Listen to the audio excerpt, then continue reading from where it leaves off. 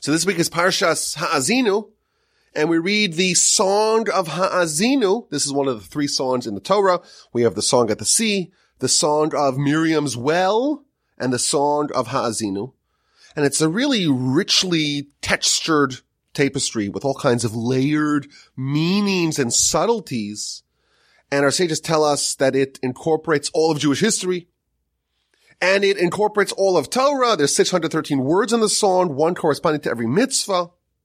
And it's also arguably the most difficult portion to decipher because it's written so poetically and in such a nuanced fashion. What I want to do today is to bite off a small slice of this song and see what we learn.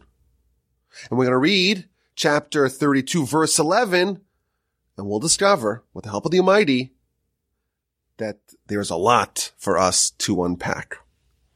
So this is the beginning of the song, and it's speaking about the special relationship that the Almighty has with us. So starting from verse 9, for Hashem's portion is his people. Jacob is the measure of his inheritance. We are the Almighty's portion. We are his representatives in this world. He discovered him, i.e. God discovered us, in desolation, a howling wilderness. We were loyal to him in the wilderness. We, unlike Esav and Ishmael, we accepted his Torah. We followed God into a place of desolation. Yisovivenu yivonenehu. He encircled us. He granted us discernment. He surrounded us with the clouds of glory. He made us wise and discerning with Torah. He protected us from all sorts of dangers like the pupil of his eye. And then we read verse 11. He was like an eagle arousing its nest, hovering over its young, spreading its wings and taking them, carrying them on its pinions. Now, what exactly is a pinion? I did not know what that word meant. So I looked it up in the dictionary, and I found the definition to be very helpful. A pinion is the terminal section of a bird's wing, including the carpus, metacarpus, and the phalanges. That was very helpful. But all kidding aside, pinion is a fancy word for wings. So verse 11 here is telling us that the Almighty treated us like an eagle treats its young, like an eagle rousing its nest, hovering over its young, spreading its wings and taking them and carrying them on its pinions. How would we describe the special relationship that God has, or at least had, towards us? The verse in our parsha, in the Song of Ha'azinu, tells us that the Almighty treats us the same way that an eagle treats its eaglets. Now, don't get me wrong, as a patriotic American, this comparison resonates strongly, but still, what does it mean? What is the message? What is all the symbolism here? So Rashi, of course, is going to guide us, as he's done since the very beginning. And he tells us, like an eagle rousing its nest. An eagle, when it wants to wake up its young and take its young from the nest on a journey, it does it in a very merciful fashion. It doesn't barge into its nest. Rather, it beats its wings, and it jumps from tree to tree, and it makes soft noises, and it jumps from branch to branch, in order that its young will wake up, and they'll have the ability to be aroused in a soft and pleasant fashion. The eagle, when it wants to wake up its young, doesn't startle its kids. When it wants to wake up its young, it does so gently, softly, and with mercy. I actually Googled this, and you could see how an eagle flaps its wings in rousing its eaglets. This is how God treats us.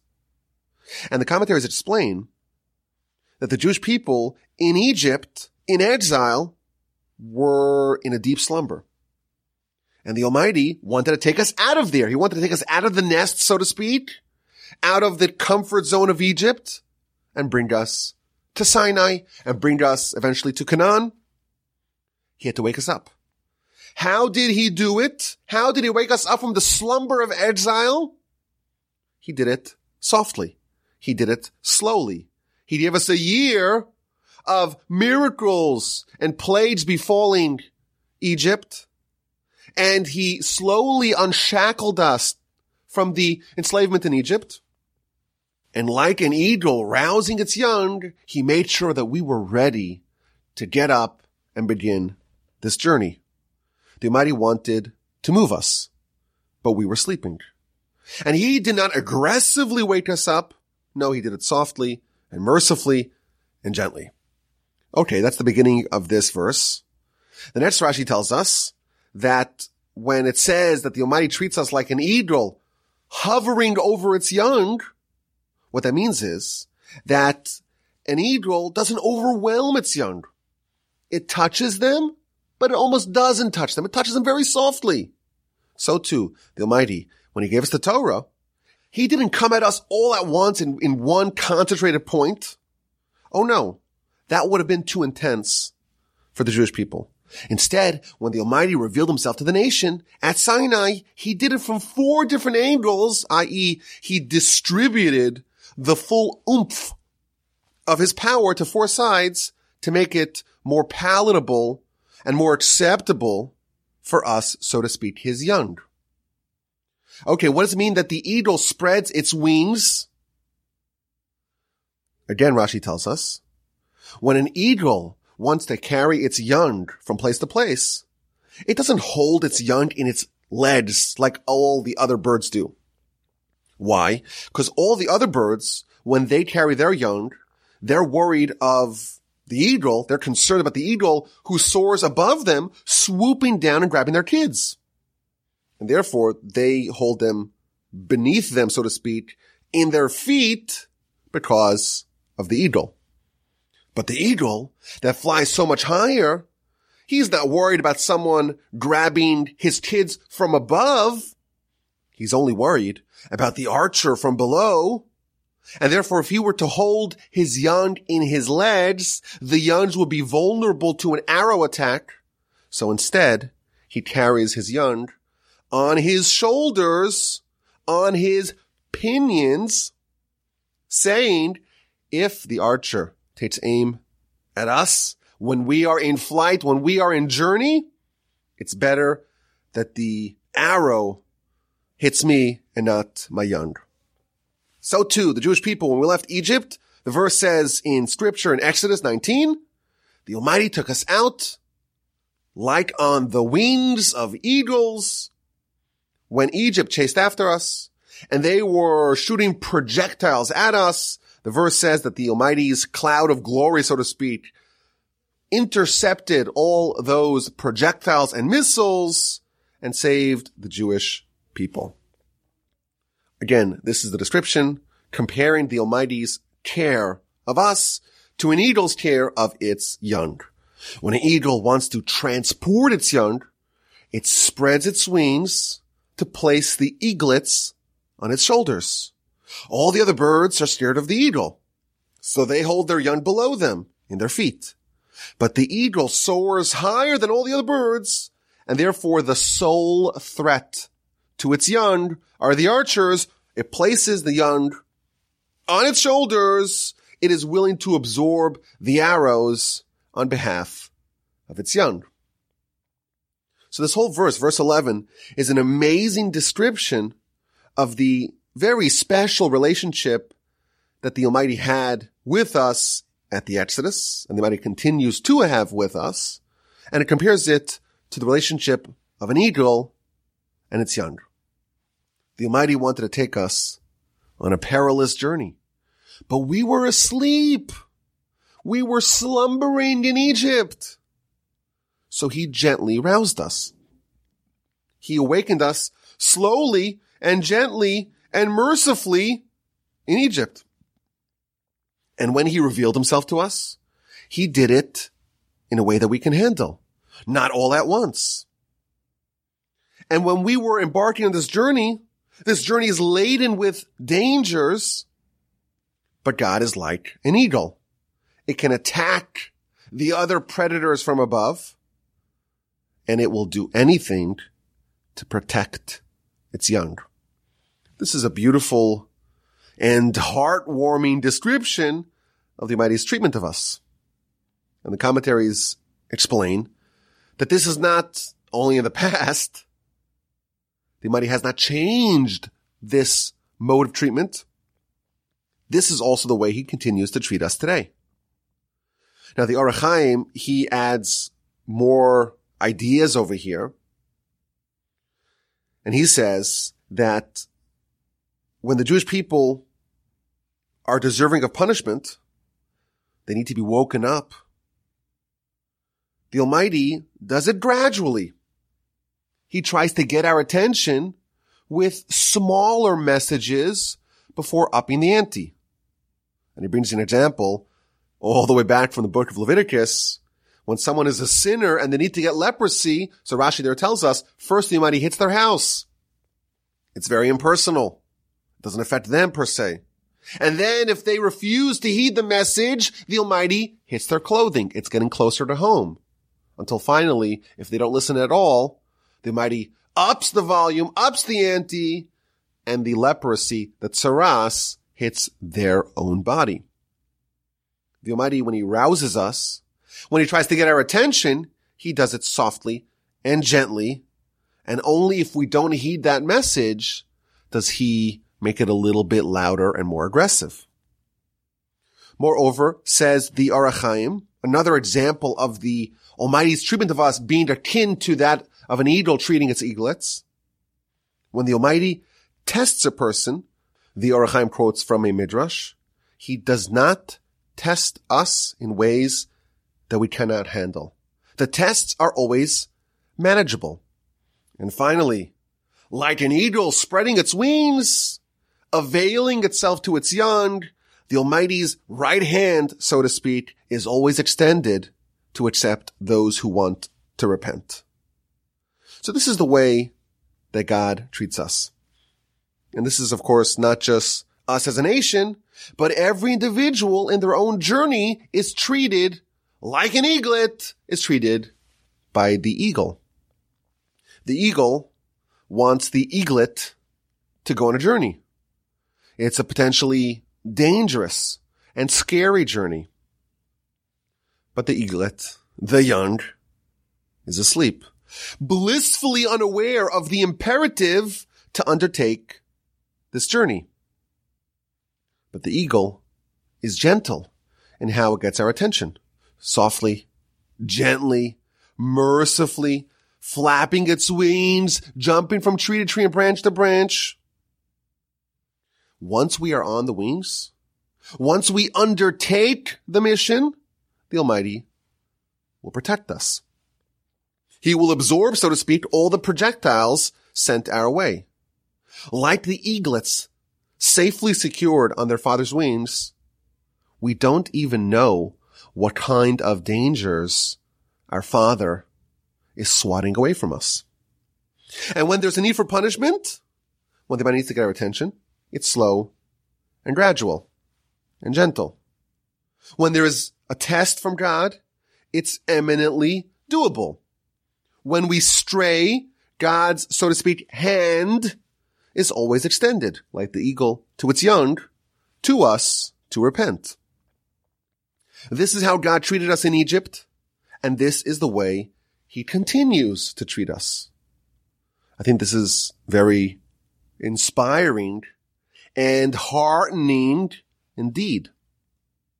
But here's the question. If God is like this all-protective eagle tending to its young, helping us navigate the journey of our lives, what's our job? What is left for us to do? He rouses us from our slumber. He is slow and gentle and merciful, doesn't come all at once. He flies us to our destination. He protects us from any threats. What's left for us? What do the eaglets have to do?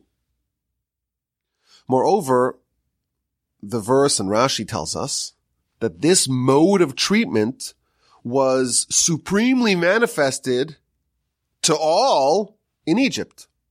In Egypt, we were asleep. We had forgotten our mission, our mandate. We had given up actually ever leaving and being freed. We forgot who we were. And we forgot where we came from. We forgot about Abraham, Isaac, and Jacob and the illustrious and glorious antecedents that we have. We became slaves to Pharaoh and knew of no other hope and destiny and future. We were in a deep slumber. But God, like a doting eagle to its young, did not startle us awake. He flapped his wings, so to speak. He pummeled the Egyptians into submission. He performed miracle after miracle over the course of an entire year. He spent a year slowly and gently and mercifully rousing us from our slumber. Yet, the Midrash tells us that, amazingly, 80% of the nation never woke up. Only 20% of the Jewish people actually left Egypt.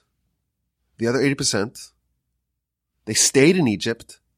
They were excised from the nation.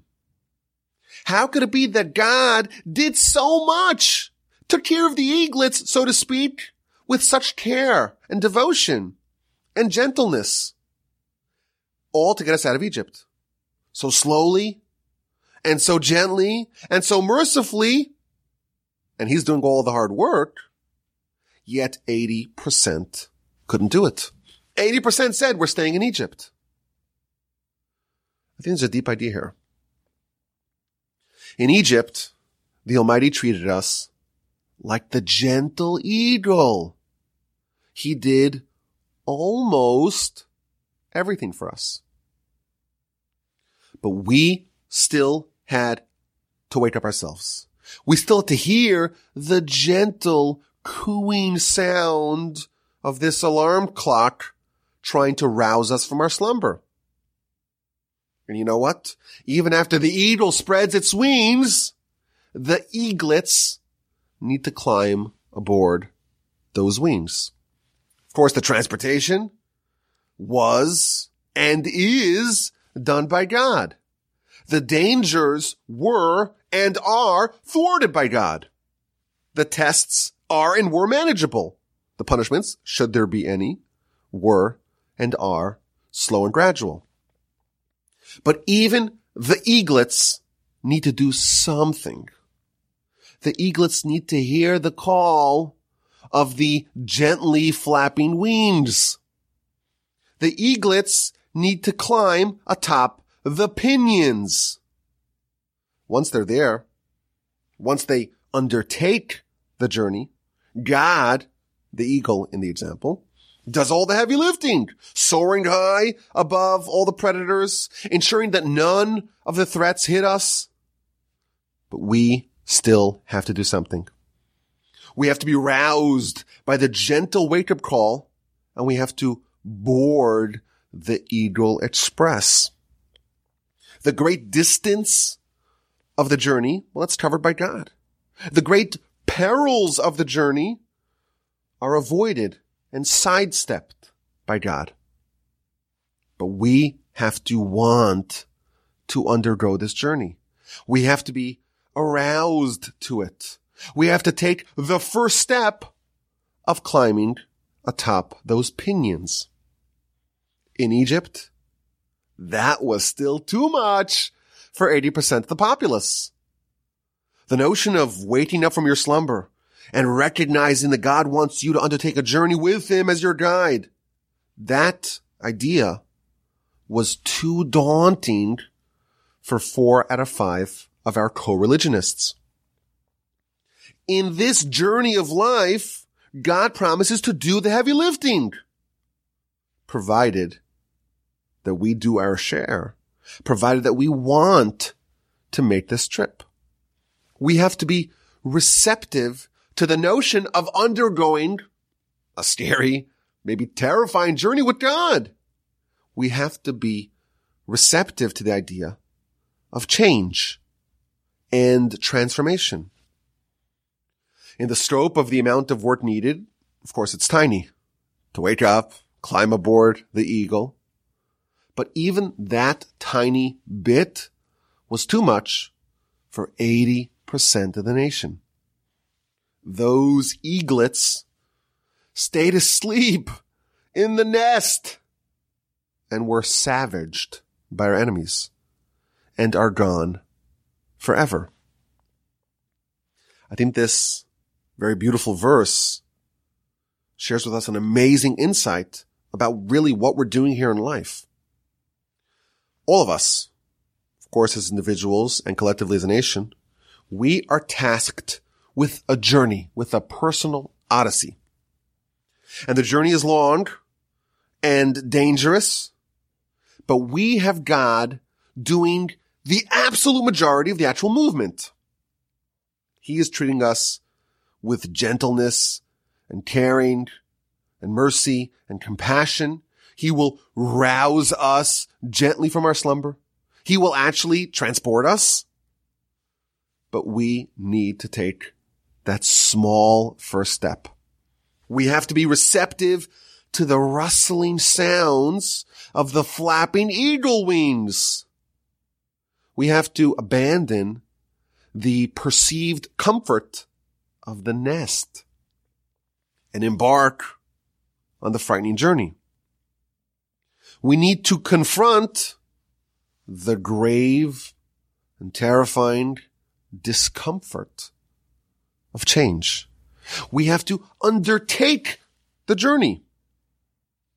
But once we awaken and agree to leave the comfort and security of the status quo and we get on board the pinions, He will do the rest. He will take us where we need to go. He will protect us from any threats. He will both attack the other predators, the other birds in the analogy. He will absorb, so to speak, any arrows, meaning He will protect us from both known and unknown threats. And He will do all the heavy lifting until we arrive at our destination. But we have to take that first terrifying step away from the comfort of the cozy nest of our current situation. The Talmud in several places says the following: Haba l'taher, if someone is coming to purify. Mesayin oso, is aided from above.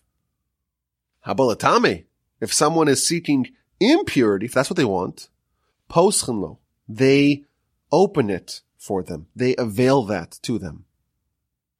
If we but seek purity, if we just hear the gentle wake-up call and get on board those wings, and we want to undertake this journey, trusting in God who treats us with the same love and devotion as a father, then we will be aided from above.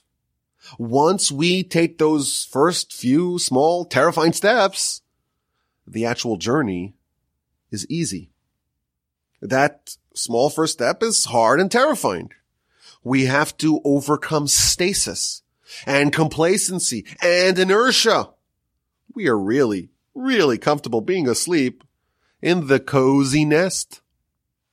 In Egypt, 80% chose to remain asleep. It's not easy to take the first step, but once we do, Haba l'taher, someone comes to become pure, someone seeks that, we are aided from above. I heard a wild story from my grandfather of blessed memory about a man that he met who was an immigrant to Israel from Russia and was a ger, was a convert. And the story goes that he was in the technical school in Russia, and he was a pondering, contemplative young man, and he's full of doubts.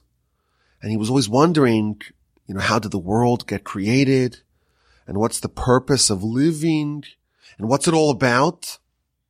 And of course, in Soviet Russia, atheism was state mandated. So in hiding, he read Christian theology, but of course it didn't calm him down until one night he just burst into tears. He was just crying, seeking to find answers. And amidst his cry, he fell asleep. And then, in his sleep, a man with a long beard came to him and told him, in heaven they saw your tears and your doubts, and they sent me to tell you the truth. And then this person, this figure in the dream, revealed to this, at that point, Russian Gentile, all the principles of faith about the existence of God and the divinity of Torah. And in the morning, this man woke up, managed to flee from Russia, arrived in Israel, and indeed converted. This is a story I heard from my grandfather about the man that he met. I was thinking that even a Gentile in a sea of atheism that was Soviet Russia, if he is Haba L'Tahir, if he wants purity, if he takes that first step, he will be aided from above. There is a midrash that's almost universally misquoted. It's quoted most commonly like this: Pischu li Pesach kichudash al machat. Make me an opening the size of an eye of a needle, and I will open up for you, Pesach, an opening, kipischo shel ulam, like the opening of a chamber, like the opening of a hall, of an auditorium. Now, the actual quote in the Midrash, in Shir Hashirim Rabbah 5:2, the Imai says to the Jewish people, my sons, open up for me a small opening, a small crack of repentance, the size of the eye of a needle, and I will open up for you an opening that wagons and carts can enter. So the Midrash is misquoted, but the principle is the same. If we chisel a tiny hole in the thick walls of sin separating us from God, he will blast a hole in that wall the size of an auditorium. One tiny step for man will result in a giant leap in the relationship between us and the Almighty. He pledges to do all the work for us. He's going to rouse us. He's going to move us all gently and softly and delicately and mercifully. But we have to make that first move. We have to try to chisel that first tiny hole. We have to be someone who wants purity. We have to hear the call. We have to make the tiny puncture the size of the eye of the needle. We have to be willing to wake up and climb on the wings of the eagle.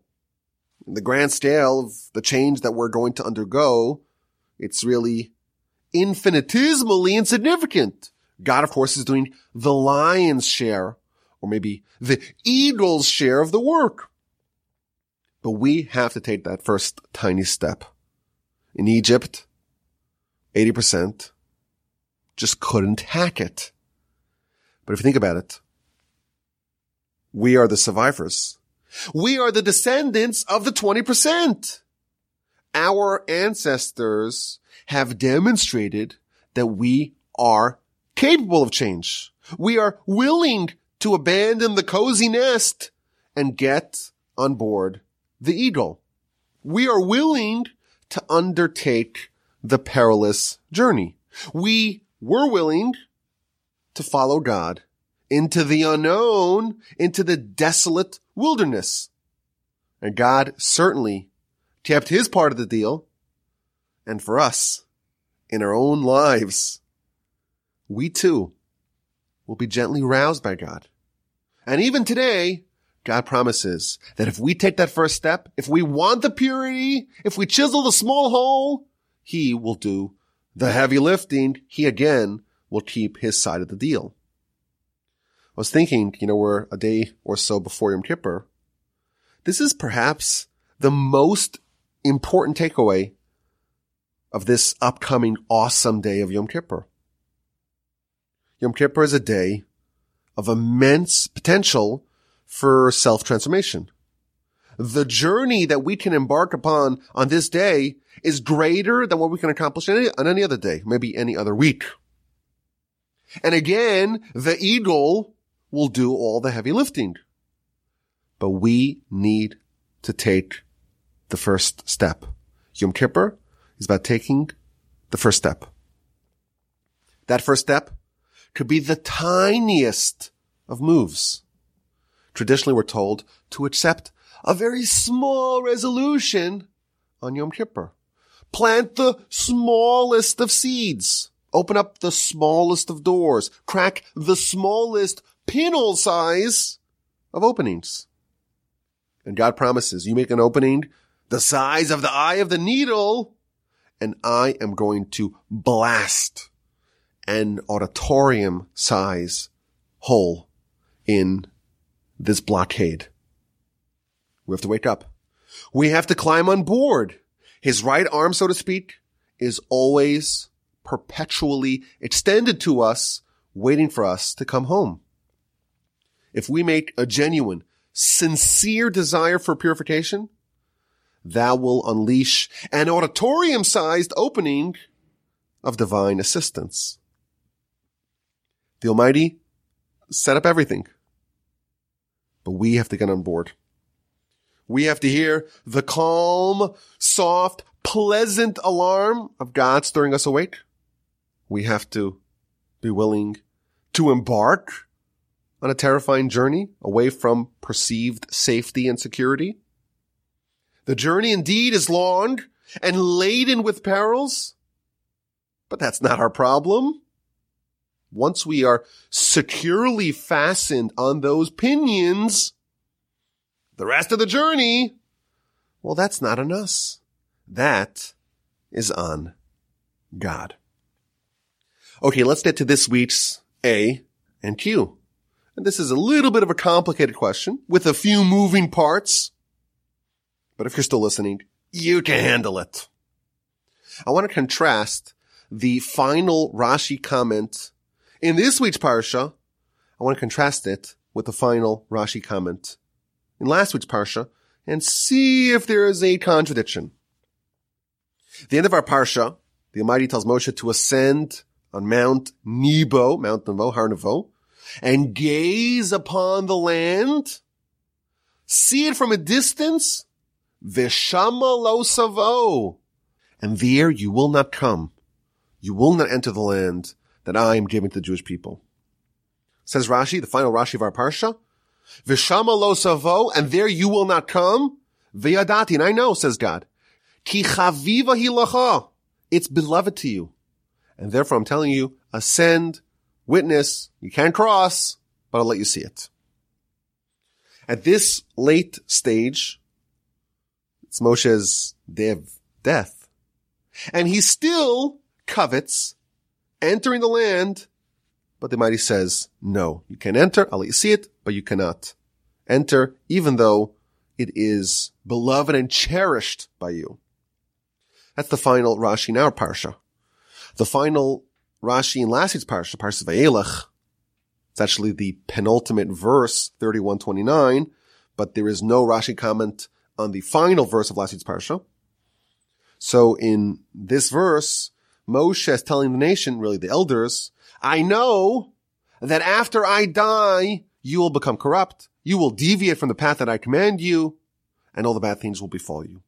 I know that the nation, right now you're in good shape, but I know that after I die, things are going to go a bit awry and askew.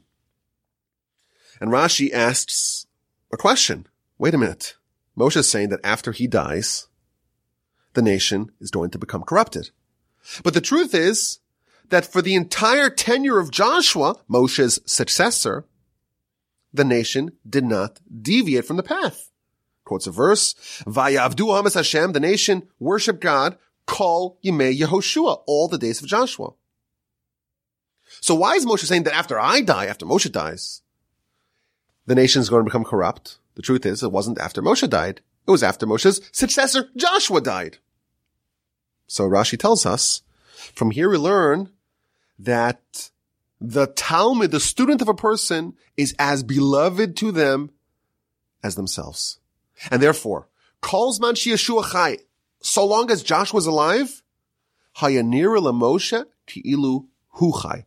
It appeared to Moshe like he was still alive. Moshe indeed is going to die now, but there's life after death. Moshe is still alive and a student. Moshe is alive vicariously via Joshua. So here's the question. If Moshe felt like he was still alive so long as Joshua was alive, why was he so eager to enter the land? After all, he did it vicariously via Joshua. If Moshe is still alive within Joshua, why is he unsatisfied? Why is he still so determined and really obsessive about entering the land? Is that a good question? Is there a contradiction between the final Rashi comment of last week's parsha with the final comment in this week's parsha?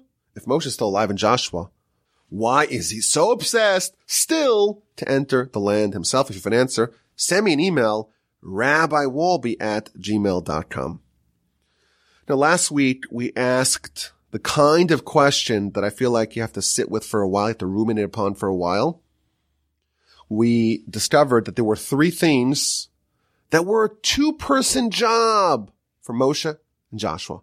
The war with Amalek, joint effort, Moshe and Joshua. Designating cities of refuge, Moshe does 3, Joshua does 3. The song of Ha'azinu, done in concert, in tandem, a duet between Moshe and Joshua. And the question was, what do they have in common? Now, I want to reiterate, I think this is a really interesting question and one that I plan on keeping on the back burner because I have this sense that maybe it can develop into something bigger. But I want to share with you an idea submitted by my brilliant friend Noah. Now, as an aside, Noah hosts an amazing Parsha podcast called L'chaim L'chaim. He shares lessons from the Parsha, and he also confided within me that sometime next year he plans on doing lessons from the Haftorah as well. So give it a listen. L'chaim L'chaim. I enjoyed. I'm sure you will too. So here's what Noah wrote to me.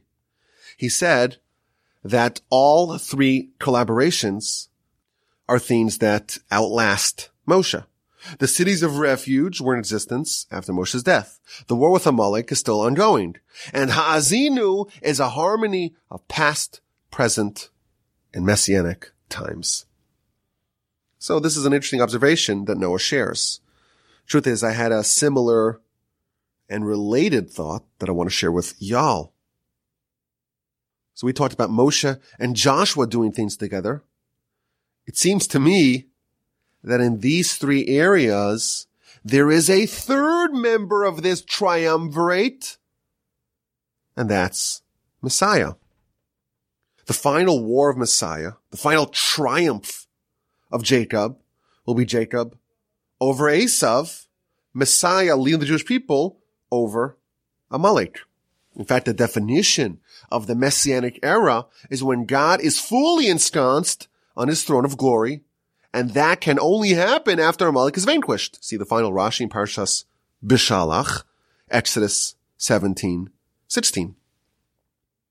The cities of refuge, so we read earlier in Deuteronomy that there are actually supposed to be 9, 3 designated by Moshe, 3 by Joshua, and 3 in the future, in the Messianic future. The song of Ha'azinu is the Torah's most direct description of the Messianic future. So it seems to me that these 3 leaders of the people are all partners in these 3 nationwide missions. Perhaps we can even suggest that these 3 are like the Abraham, Isaac, and Jacob of us as a nation. And each, so to speak, is tasked with overseeing one of the 3 phases of our nation's storyline. Moshe is the leader of the people when we get out of Egypt. We get out of the morass. He, of course, is in charge with equipping us with the tools, the Torah, needed to accomplish our mission. Joshua is about getting us into the land, which is our ultimate destiny. And Messiah is about establishing permanence in the land and permanence as our nation living up to our mission. Now, of course, we still need to explain what makes these 3 tasks so central to these great leaders. Maybe we can suggest, and again, I'm just suggesting this, But of course, the sense is there's still food for thought here. Maybe a leader needs to provide 3 things for the people. The leader has to fight Amalek. They have to fight on behalf of the nation to help them overcome their enemies and help them accomplish the national mission of our people, which is to defeat Amalek and to restore God on his undisputed throne. A leader has to provide safety and comfort and security akin to the city of refuge.